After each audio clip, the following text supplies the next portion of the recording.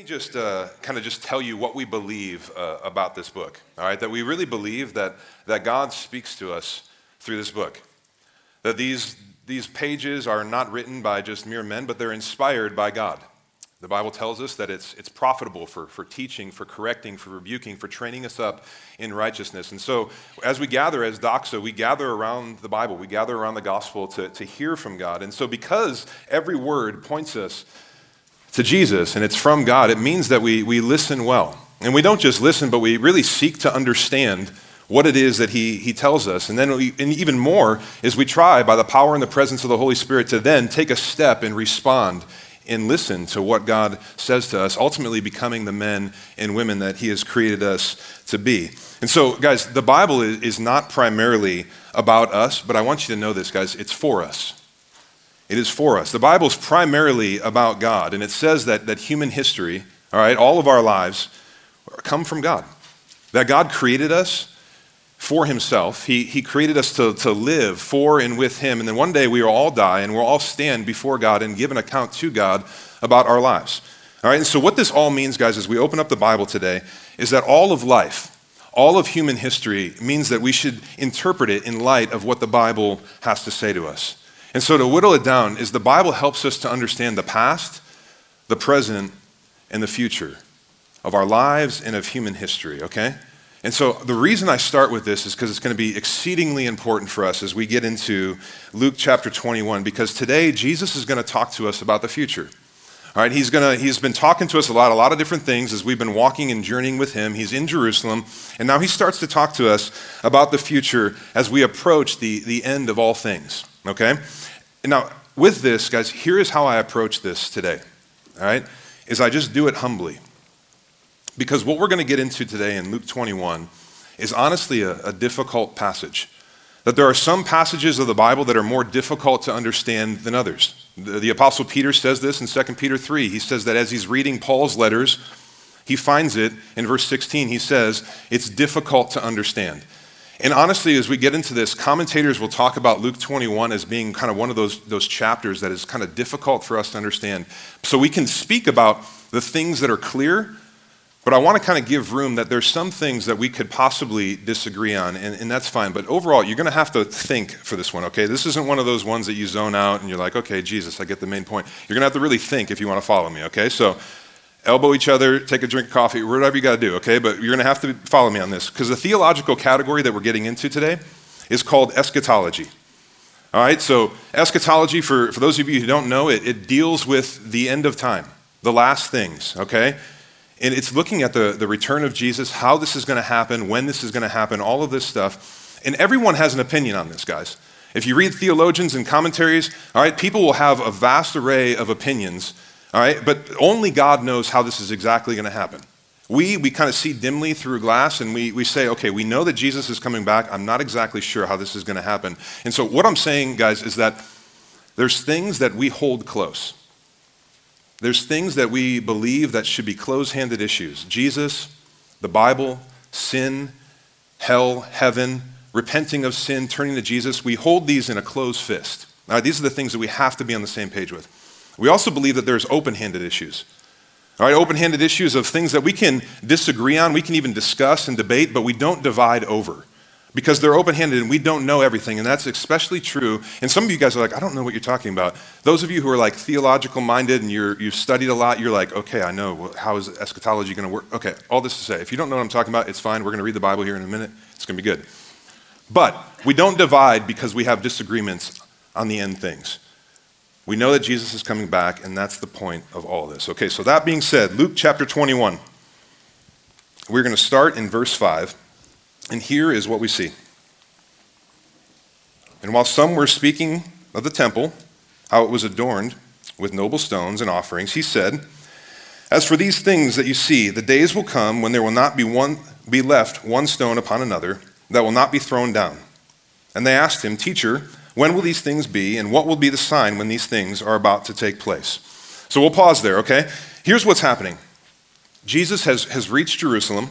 He's walking through the city with his disciples, and they start looking around, and they see the temple that's in the city, And some of the disciples start to comment about how beautiful and majestic and glorious it all is. And Jesus kind of looks at him. He says, it is great, and it's glorious, it's huge, but you need to know this. It's all going to come crashing down. So this is a big thing for us to understand, because today for us, maybe you hear the idea of the temple, and you don't really have much of an understanding of that, right? Unless you've really read your Bible and studied a lot, the temple probably means very little to your walk with Jesus. But here in our text, guys, it's a big deal. And so we need to have a baseline understanding of what the temple actually is if we're going to understand what Jesus is talking about. But the temple, all right, was created hundreds of years. Okay, it basically goes back hundreds of years to God's decree before here in Luke chapter 21. All right, that really the temple was this just huge structure. It was magnificent. It was probably one of the world's wonders. All right, it was a great place. The Jews, the temple was like the holiest place in the entire world. It represented faith in focus for the Jewish people. It was the place in the Old Testament that the high priest would go and they would make sacrifices for people, and the high priest would intercede between God and people. So it was very, very important to the Jews. All right, it was where the Jews would find their collective kind of national identity in their community. And so for them, life like revolved around the temple. It was very, very important. So when Jesus is saying, hey, you see that temple? That's great, but it's all going to come crashing down. It's going to be destroyed. When Jesus says this, guys, this would have been shocking to the disciples because they couldn't have imagined what life would be like without the temple. It would immediately have triggered in their mind, okay, this is the end of the world, because they couldn't conceive of life without it. And maybe you're kind of looking, if you're reading the Bible well, you look at what we just read in those first couple verses and you say, okay, maybe you're reading into this because I don't see any end of the world talk. What are you talking about? I want you to write down Matthew 24. All right, Matthew 24. Can somebody grab me a drink of water? This is always awkward, but my mouth is just like really dry for some reason. Too much coffee. While you're doing that, Matthew 24, verse 3, write that down. Talk about it at Connection Group. Here's what you need to know. This is most clearly seen, all right, this idea of the end of the world when you look at the Synoptic Gospels as a whole. The Synoptic Gospels being Matthew, Mark, and Luke. When you look at them in this account as a whole through the lens of the Synoptics, you see that the disciples were really asking this question. Take a look on the screen. In Matthew 24, verse 3, when will these things be? And what will be the sign of your coming and the close of the age? They're asking. Give him a hand. Good job. He's not just good at singing, he's a servant. That's awesome. Much better. So, these disciples, as they're hearing about the destruction of the temple, they are thinking in their mind, it's the end of the world. And you see it. These two things are connected as they ask this question in Matthew chapter 24. They say, okay, if the the temple is coming down, number one, when is this going to happen? And number two, what's going to be the sign that the world is ending? This is what they're asking. Inherent in this question is the wider matter of the end of the world, because the disciples had these two events connected. Now, Jesus did not.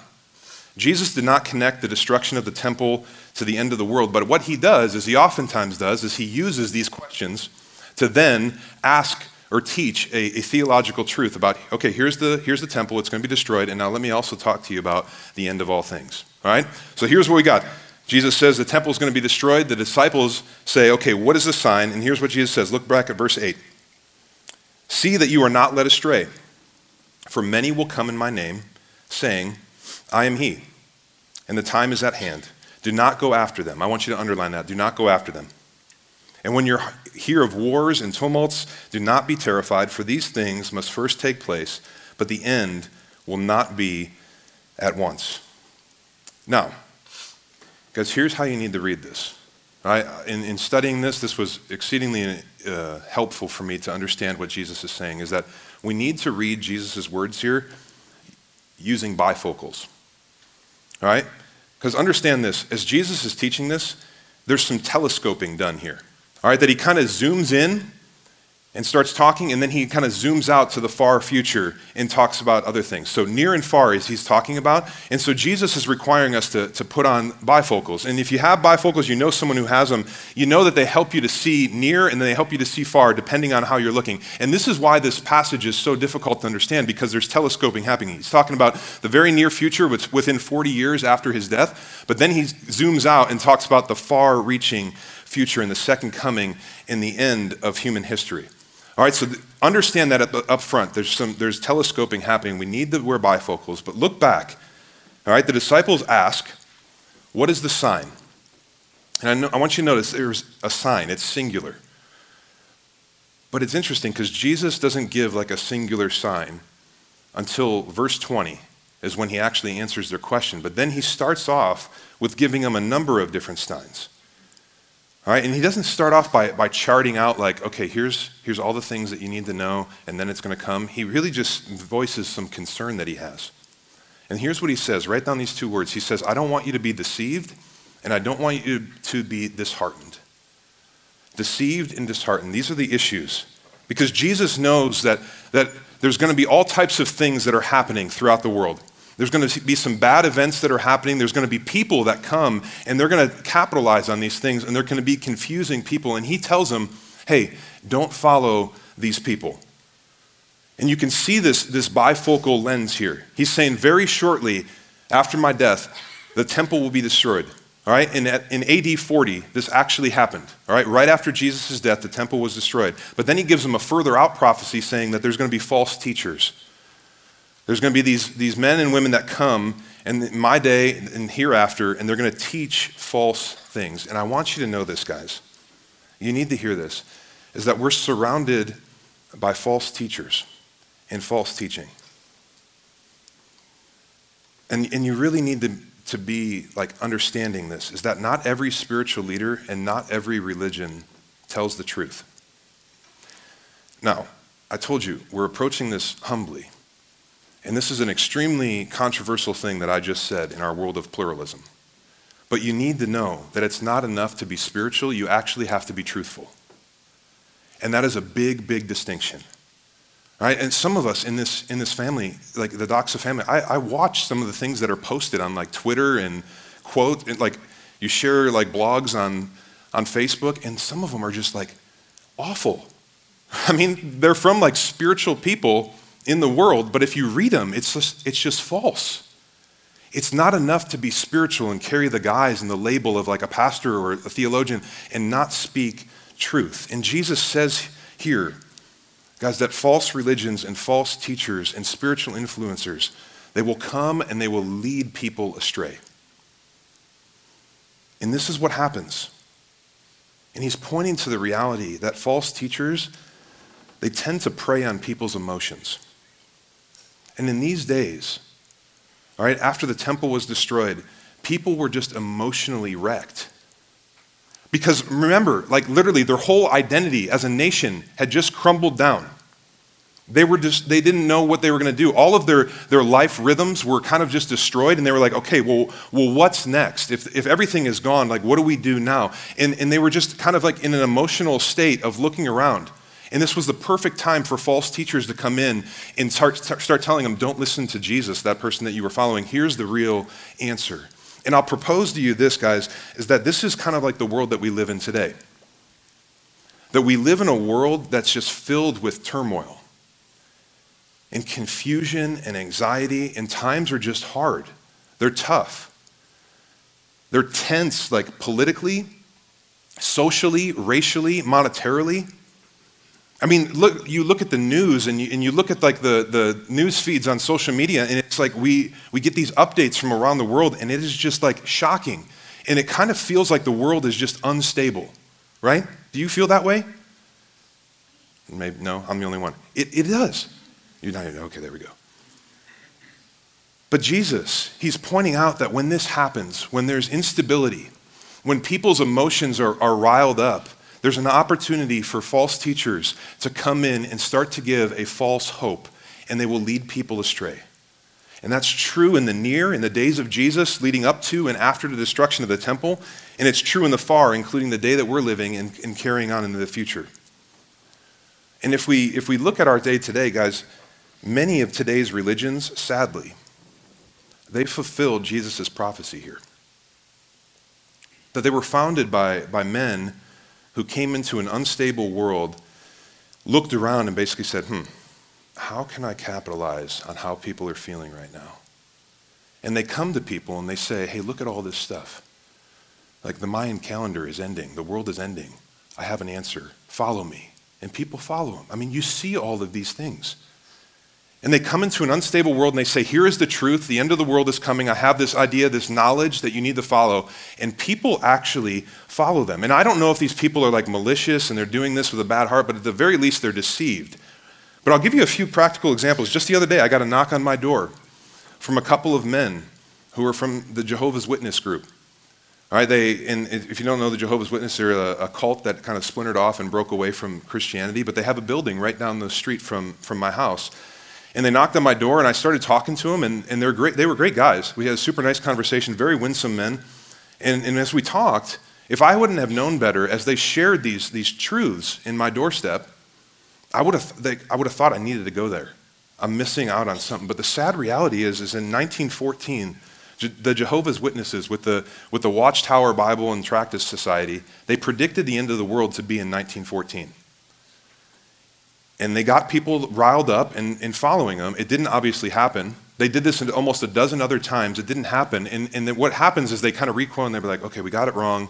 Here's the next real date. The point is, guys, this is what false teaching looks like.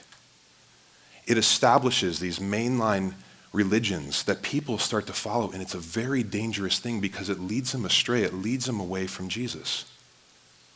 This is what Jesus said is going to happen. Another example is the founder of Mormonism, Joseph Smith. In 1835, Joseph Smith, he called a meeting with his church leaders and said that I spoke to God.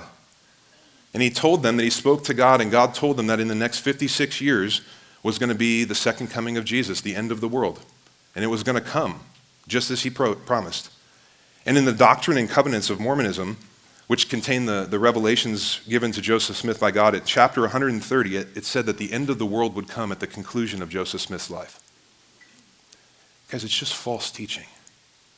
And when we begin to understand this, it's not that like it's not like you're throwing stones at other religions. It's like it just doesn't happen. Like you can't base an entire framework of eternity on false things. It's not enough to be spiritual. You have to be truthful.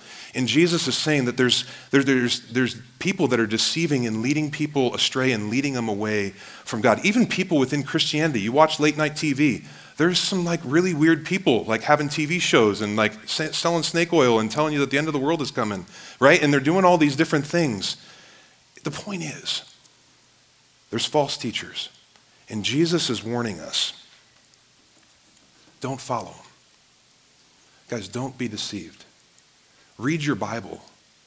That's why we emphasize the Bible so much here.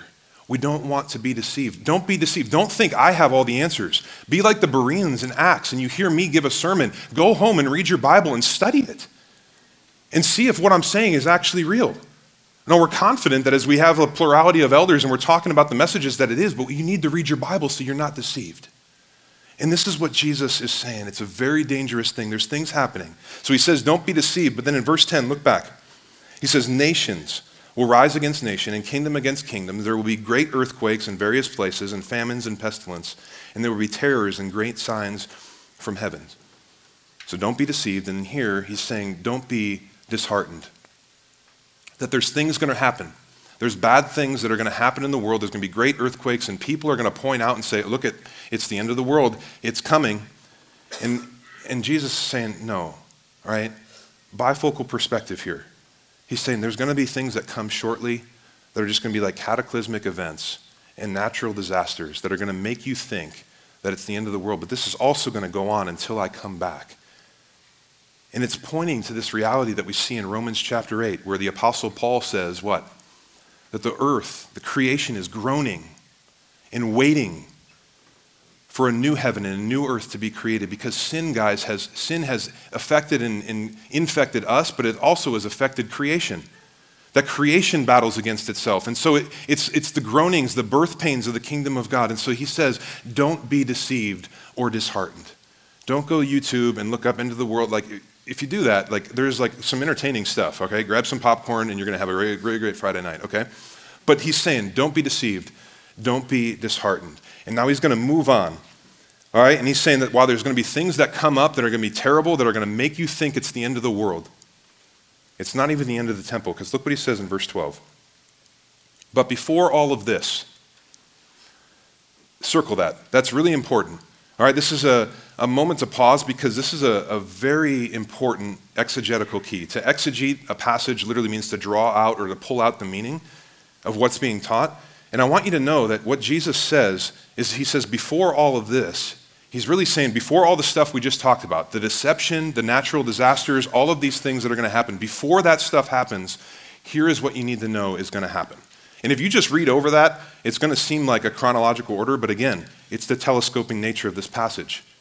So he says, before all of that stuff happens, here's what's going to come first. And if you look back, it's cruel persecution. Verse 12, but before all this, they will lay their hands on you, and they will persecute you, delivering you up to the synagogue and prisons, and you will be brought before kings and governors for my name's sake. This will be your opportunity to bear witness. Settle it therefore in your minds, not to meditate beforehand how to answer, for I will give you a mouth and wisdom, which none of your adversaries will be able to withstand or contradict. Verse 16, you will be delivered up even by parents and brothers and relatives and friends, and some of you they will put to death. You will be hated by all for my name's sake, but not a hair of your head will perish. By your endurance you will gain your life. Jesus says that there's going to be persecution that comes for those who are following Jesus. People are going to come after them, and they're even going to kill them.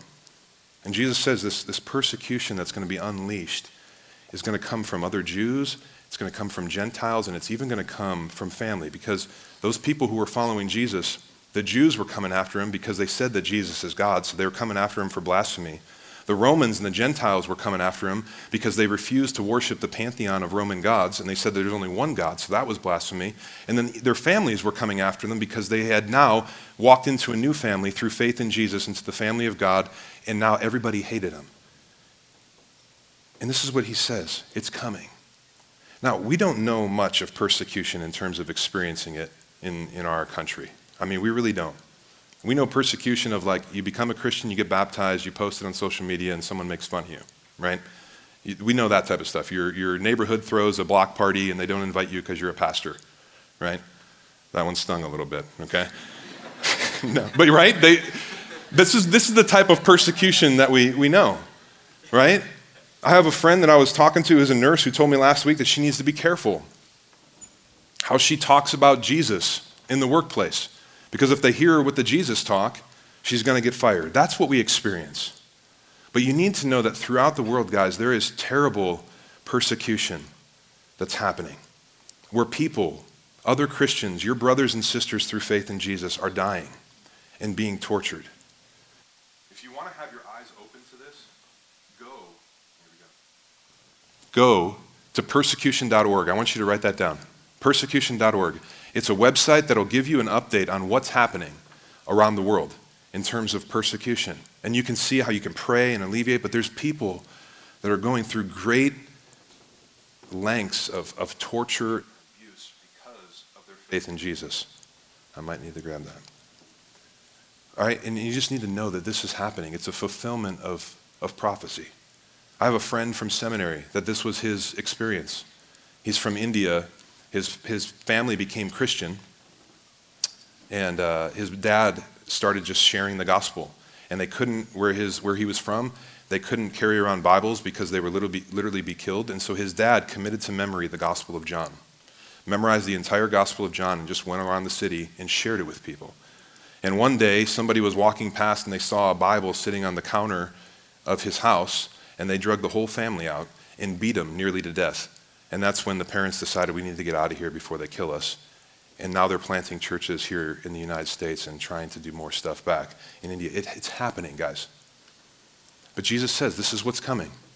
Persecution. And he says some of you will die. In fact, if you know history, you know that almost all, except for John, of the apostles were killed, were violently killed as martyrs. He says this is coming in both the near and the far future, but in the midst of this, look at verse 17 again. Here's the promise that we have. You will be hated by all for my name's sake, but what? But not a hair on your head will perish. By your endurance you will gain your lives. That Jesus gives them the truth that God is sovereign over all, and he's never going to abandon his people. That even though they can take your stuff and they can take your status, they can take your family, they can even take your earthly life, they will never be able to take your eternal life because Jesus has you in his hand. And this echoes Romans chapter 8 where Paul is asking, what could separate us from the love of God? There's nothing. Jesus says, lean in on that. This is the gospel. Preach it to yourself, guys, that we have a message of hope and help and healing. Because Jesus is alive, and not just Jesus is alive, but Jesus is alive and well, and he's King of Kings, and he's Lord of Lords, and he's in control of everything. And what that means is that through Jesus, that everything is given meaning. Our lives are giving meaning. Death is giving meaning. All of it. He gives us meaning. And one day we will die and we will leave everything behind, but we will have everything in Christ. This is the beautiful gospel. And Jesus is saying, hang on to that. So he warns them of all this. And then he finally gets to the question that they asked. In verse 7, they said, what's the sign? Verse 20, here's the sign. Here's the sign of the destruction of the temple. But when you see Jerusalem surrounded by armies, then know that its desolation has come near. Then let those who are in Judea flee to the mountains, and let those who are inside the city depart, and let not those who are out in the country enter it. For these days of vengeance, I want you to circle vengeance, so we'll come back to that, to fulfill all that is written. Verse 23, alas, for women who are pregnant and for those who are nursing infants in those days, for there will be great distress upon the earth and wrath against this people. They will fall by the edge of the sword and be led captive among the nations, and Jerusalem will be trampled underfoot by the Gentiles until the time of the Gentiles are fulfilled. And what Jesus says is very specific here. And he tells the disciples, here's the sign that you were asking for in verse 7. You'll know that the temple is going to be destroyed when you look up and Jerusalem is surrounded by armies and enemies. That's it. And guys, here's the thing that you need to understand. This prophecy happened just as Jesus predicted. That around 70 AD, all right, the Romans sieged the city of Jerusalem and the temple was brought down. And if you love history and you study men like Josephus and Tacitus, you know that as these were not necessarily Christians, all right, but they studied and wrote down what happened with history.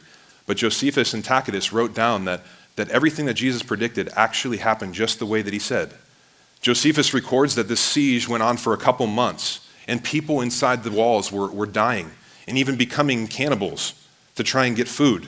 It was just an ugly scene. And Josephus records that somewhere around 1 million people died in this siege. Tacitus says he inflated that a little bit. It's a little over 500,000. Whatever the case, it was a terrible, terrible thing. But it happened just as Jesus predicted. And here's what you need to know, guys. This was a day of vengeance and justice and judgment. Now, this is where it kind of gets a little dicey, and we don't like to talk about this, but God, guys, God is a God of love, he's a God of grace, and he's a God of mercy. But he's also a God of holiness, justice, and wrath. He's both. And the justice that he has on the destruction with Jerusalem and the temple was really just judgment on Jerusalem. It was the wrath of God being poured out. And we have to ask that question, right? Well, why? That doesn't seem right. That doesn't seem like a loving thing. But it's what we saw 2 weeks ago in Luke chapter 19. If you look back to that, just a couple pages back in verses 41 through 44, Jesus enters Jerusalem and he what? He weeps. Well, why does he weep?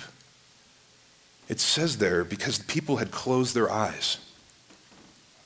That Jerusalem, many of the people, the majority of the people there, they rejected Jesus. That they had the Old Testament prophecies of him. They had seen him perform miracles. They had listened to him teach. They had listened to him testify about himself when he said, me and the Father were one. They saw him fulfill all of these prophecies, but they closed their eyes to him and they rejected him. And they didn't just reject Jesus, but they actually killed Jesus. And because of this rejection and because of their violence against God, the judgment came upon Jerusalem. And there was judgment on the temple. And just like that, guys, you need to know, and this is where it gets real, is that you need to know that just like this judgment came upon the temple in Jerusalem, this judgment will come upon nations and cities and families and religions and cults and philosophies and spiritualities and people who now reject Jesus. It's the hard truth, but it doesn't come quickly. You notice Jesus rides into Jerusalem, and it was some 40 years that God was patient to let the Jews come to Jesus. He was patient.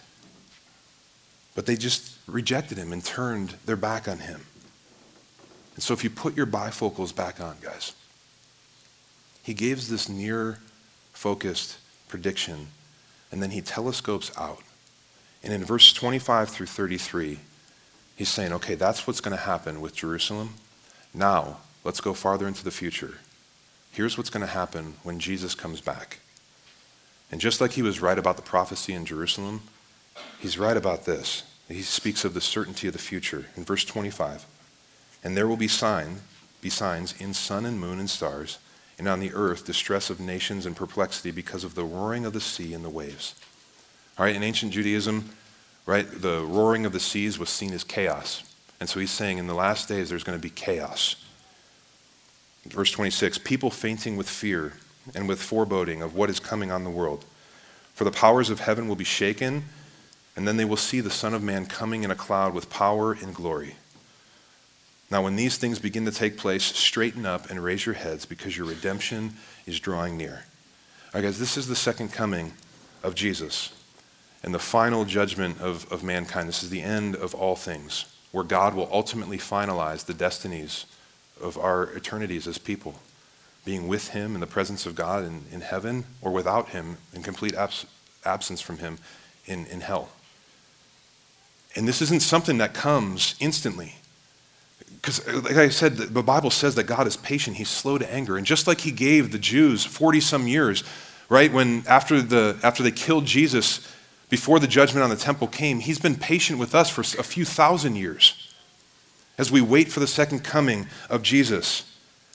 But God is so loving and patient, guys. And even if you guys are here, maybe you're sitting here and you've been rejecting Jesus, you don't believe in Jesus, I want you to know that you're here and you're breathing because God is patient and he's loving, and he wants you to know the truth about himself because he loves you. You need to know that you're here out of love. You're breathing out of love so that you can see Jesus and not reject him anymore and just accept him and say, yes, this is the point. Guys, this is the point of our lives, is to love and to find and to see Jesus and to follow him and to escape the realities of the effects of our sin. You're here because of that. And I pray, guys, that you would see Jesus. I hate talking about this stuff. I really do. Like, Luke is just so gracious to us that he records Jesus and the things that he says because it's the truth. Guys, and if we never heard this, what would there be any reason to respond to Jesus for? But we need to know that this is emphatically true. And that's what Jesus is saying, is just as the temple came down, and I predicted that, judgment is coming upon the world because of sin. And God is holy and perfect and cannot be in the presence of sin. And so he has to judge it. And that his love is made perfect by that. And so if we're in Christ, we have nothing to fear. Look what he says in verse 29. He told them a story. It's almost like Jesus just got done telling them all this stuff, and then he's like walking with his disciples, and he's like, oh, there's a fig tree. Let me put it to you this way. Verse 29. Look at the fig tree. As soon as they come out in leaf, you see for yourselves and know that summer is already near. So also, when you see these things taking place, you know that the kingdom of God is near. Truly I say to you, this generation will not pass away until all has taken place. Heaven and earth will pass away, but my words will not pass away. And here's what I believe that Jesus is getting at, guys. That since the destruction of the temple in AD 70, there's nothing else that needs to happen for Jesus to return. That we're like literally in the last days, that Jesus could come at any time.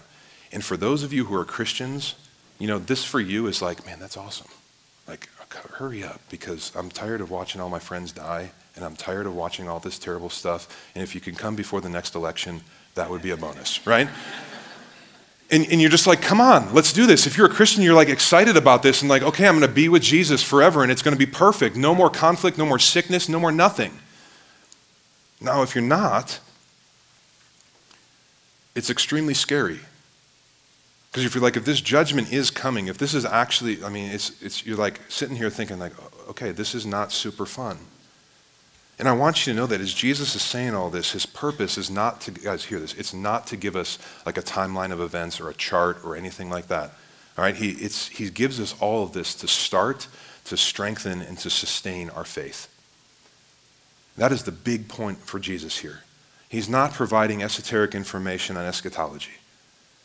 He's seeking to start our faith for some of you and to sustain and to strengthen our faith for those of you who are Christians. And so here's what we're to do with all this. He actually gives us an application. He shares all this information. He says, I'm coming back. All right? Now here is what you need to know to do. Verse 34. But watch yourselves. I want you to circle that. Watch yourself, lest your heart be weighed down with dissipation and drunkenness and cares of this life. And that day come upon you suddenly like a trap. For it will come upon all who dwell on the face of the whole earth. But stay awake at all times, praying that you may have strength to escape all these things that are going to take place. And underline this last part, and to stand before the Son of Man. Guys, this is the issue here. To stand before the Son of Man. In this context, it literally means to stand in confidence, in approval, in acceptance before God. And I want to tell you that the only way that this is possible, Hebrews 4:16 tells us that it's only through faith in Jesus that we can approach the throne of God in confidence, knowing that we're his kid. That with Jesus, we will one day all stand before God. And with Jesus, we can approach the throne with confidence, knowing that this is our dad. And he doesn't look at my sin. He looks at Jesus, and Jesus is like, I got him. I died for that. But standing before the Son of Man is the key issue here. That one day, guys, we will all stand before God and give an account of our lives. And through faith in Jesus, we'll be ushered into the presence of eternity with him. But without, well, there's nothing. There's no hope. There's just despair and judgment. And this closing reality, and really this whole discourse from Jesus, guys, just causes us to ask the question, where do I stand with God? And I want you to ask that. Where do you stand with God? If this is your like first time visiting, I know you're like, wow, what the heck, these guys are intense, right? We just preach the book of the Bible. We go through the Bible and we just preach it. And I believe that God is sovereign, and so you're here for a reason. And I think you're here to ask that question. Where do I stand with God?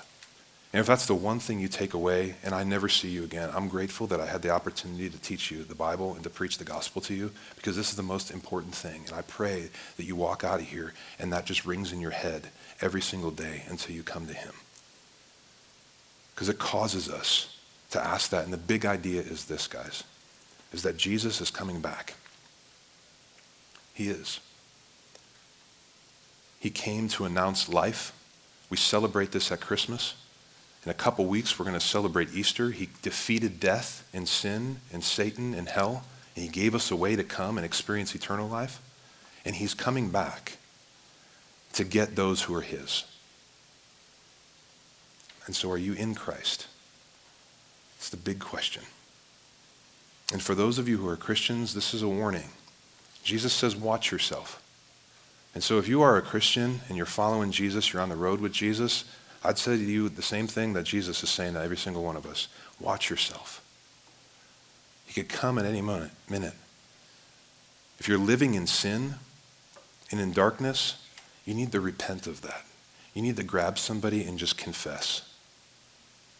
You need to watch out for false teaching, that you don't fall into an anti-gospel and start following somebody else other than Jesus.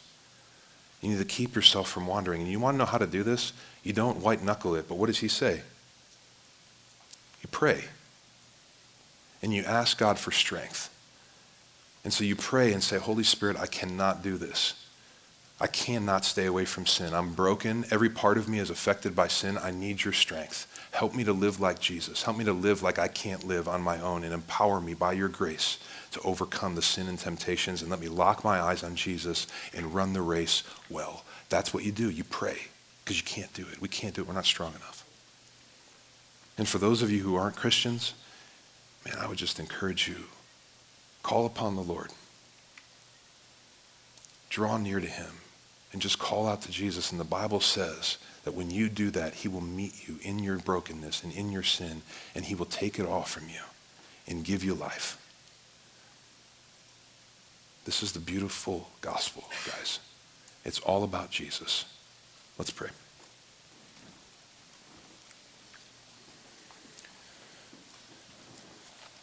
God, I'm thankful for the Bible.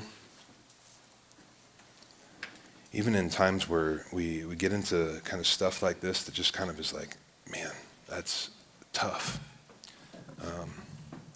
I'm grateful that you're a loving Father who you give us everything that we need. You gave us Jesus. You gave us a way. And so, God, I pray that as we're sitting here, as we sing these songs, that you would just continue to speak to us. Holy Spirit, just light up the words that have been written in this section in Luke 21 and just teach us, guide us, speak to us as we're here, and would you just tell us what it is that we need to hear? And would we be real in just asking that question of where we're at with you? And let just this be a day that we come to you as just needy kids, saying that we just need you and we love you. And would you just bring us into the kingdom and allow us to celebrate? I pray this in Jesus' name. Amen.